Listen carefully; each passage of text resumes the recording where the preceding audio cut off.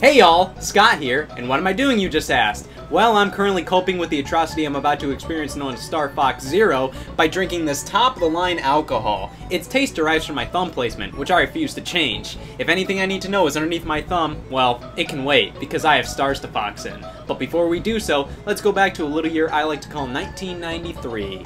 Star Fox has had a pretty rough life when you take a step back and look. The first two games are generally lauded as the pinnacles of the series, more so Star Fox 64. After that, the series never really reached the critical or commercial heights of its origins. The series swapped developers a lot. Rare, Namco, Q Games, and most recently Platinum Games, which just kinda gave me a we don't care about Star Fox, just give it to some third party kind of vibe.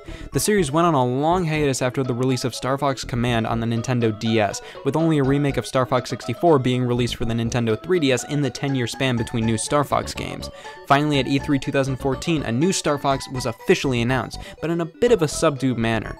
Instead of a grand reveal, Nintendo opted to mainly just tease it and show the press the game running behind closed doors. It was in the tech demo phase at the time, so this was to be expected.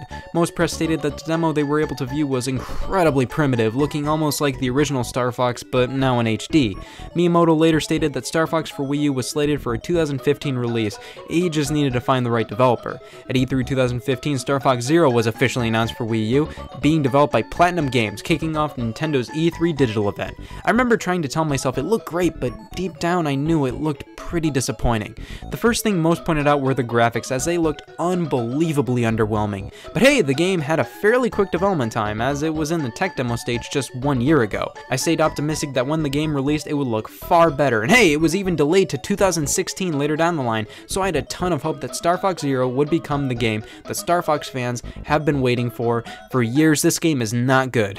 Star Fox Zero utilizes a completely different control scheme from any other Star Fox game or game in general. A cockpit view is shown on the gamepad while a traditional Star Fox view is shown on the TV.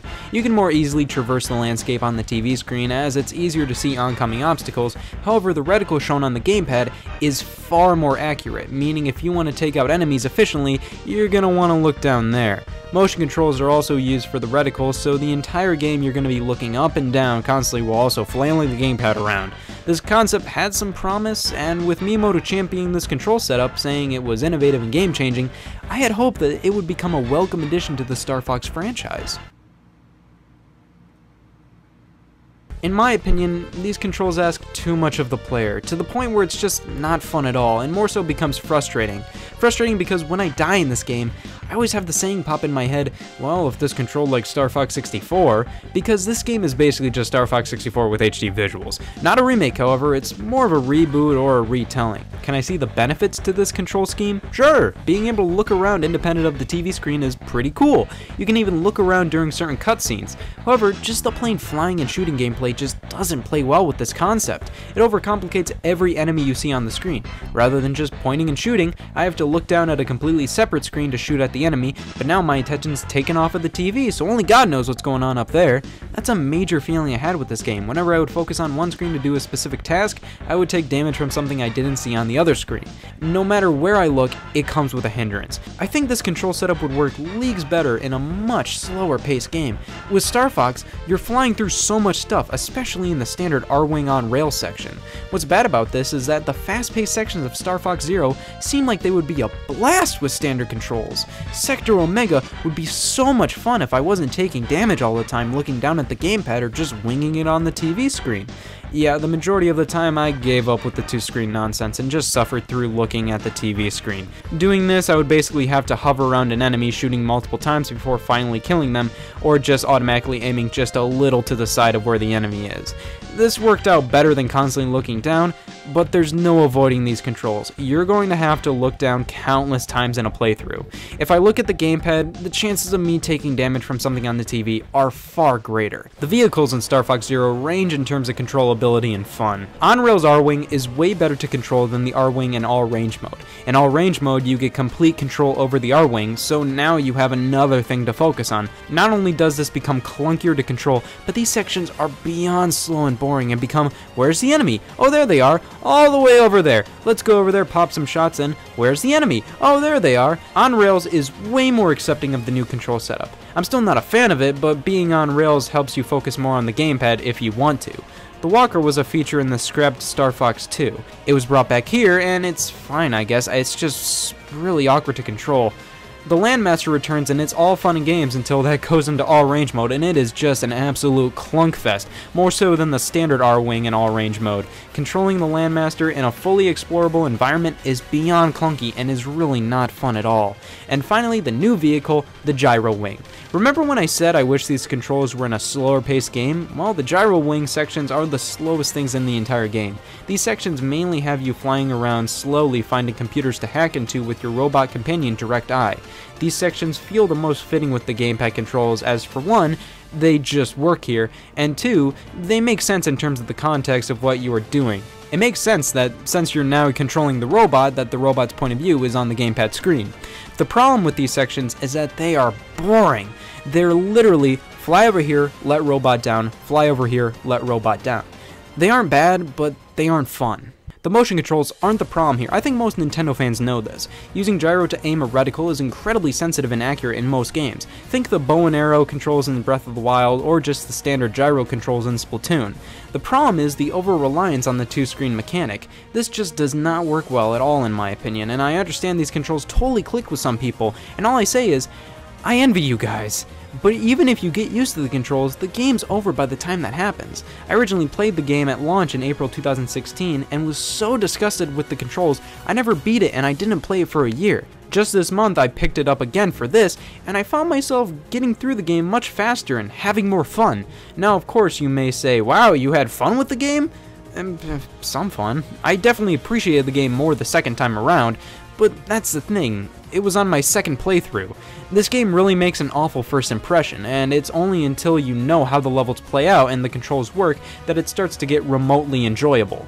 Star Fox Zero takes some time to get used to, and if this was a completely new experience, then I think I would be more willing to put more time into the game to learn the controls better and also be a little more lenient on their downsides. But this game is so similar to Star Fox 64 that I just ask myself, why am I not just playing that game? And that game had a lot more to keep the player coming back. Star Fox Zero doesn't do a lot other than the main story mode. Yeah, Star Fox is supposed to be played through multiple times, but this was released in 2016 for $50, not including Star Fox Guard. There's no online leaderboards, challenge mode, or competitive multiplayer in general. There is multiplayer, but it's basically splitting the controls in half, one person controlling the ship, the other firing. I've never played this way, but I heard it's leagues better than single player as it's way simpler for each player to control. However, this mode honestly feels pretty lazy to me, as it doesn't feel like much effort at all had to go into this co-op mode. Why isn't there a local and or online competitive multiplayer? Yeah, the game really focuses on gamepad controls, but come on, they could have thrown in a 4-player battle mode that could be playable with just pro controllers. I know they were super into the whole 2-screen idea, and having the multiplayer not even focus on that at all would kind of tarnish the idea, but multiplayer is such a big part of Star Fox that it feels really empty and out of place to not have a battle mode. But even then, if the developers wanted the 2-screen experience and multiplayer, why isn't there online? That way everybody can have the 2-screen experience. Star Fox Command on the DS had online multiplayer, why does this not have anything close to that, not even online leaderboards? Star Fox Zero's graphics are probably the next most controversial thing about the game after the controls. They aren't bad, but they're boring, bland, and ooze missed potential. Flat and blurry textures run amok, and color choice is far from superb. Instead of going for colors that pop, Zero goes for colors that look like they were mixed with mud. And for a space shooter with explosions happening all the time, Star Fox Zero's explosions are pretty weak. Just compare the explosions in Star Fox Zero to Breath of the Wild. Star Fox's explosions feel airy and flat, while Breath of the Wild's feel three-dimensional and impactful. Now in motion, the game does look alright sometimes, and a lot of the backgrounds look pretty good. It definitely looks better running on your TV than it does on videos online. But I think what really hurts the game in my opinion is the painfully simple geometry of the landscapes. It looks like a GameCube game in HD. Just look at the mountains, hills, ground, and the buildings. They all look jaggy and way too simple. Instead of looking like something an artist designed, a lot of the settings look like something that was designed with compromises and a low poly count. Now, many will point out that the graphics are so simple in Star Fox Zero because the game has to fully render two screens, both showing the same sequence from different angles while also maintaining a relatively steady frame rate. Sure, that can be considered impressive, and I would be fine with the simple geometric models and landscapes. if the art design was better. Star Fox Zero opts for simple models and bland art. Like, look at these buildings. It's like the director told the designers, go for a building motif on that building. There are sections of the graphics that look great though. The water effect in Corneria, for example, looks pretty good. I just wish everything else had more care put into it. The music's alright, I think it fits pretty well. The world map in Corneria music is great in my opinion, and while the soundtrack isn't really all that memorable, no specific track is bad. The voice actors from Star Fox 64 reprise their role, and I think it's great. When I think of Star Fox, these voices pop in my head, so it's definitely great that they're back. One of the biggest disappointments with Star Fox Zero was just how derivative it was. Like I said, this is basically Star Fox 64. A few things are different, but by and large, it's a retelling of that game. I think I would be more okay with this if half the games in the franchise weren't a retelling. Star Fox Zero is a retelling of Star Fox 64, which had its own retelling known as Star Fox 64 3D, which was a retelling of the original Star Fox.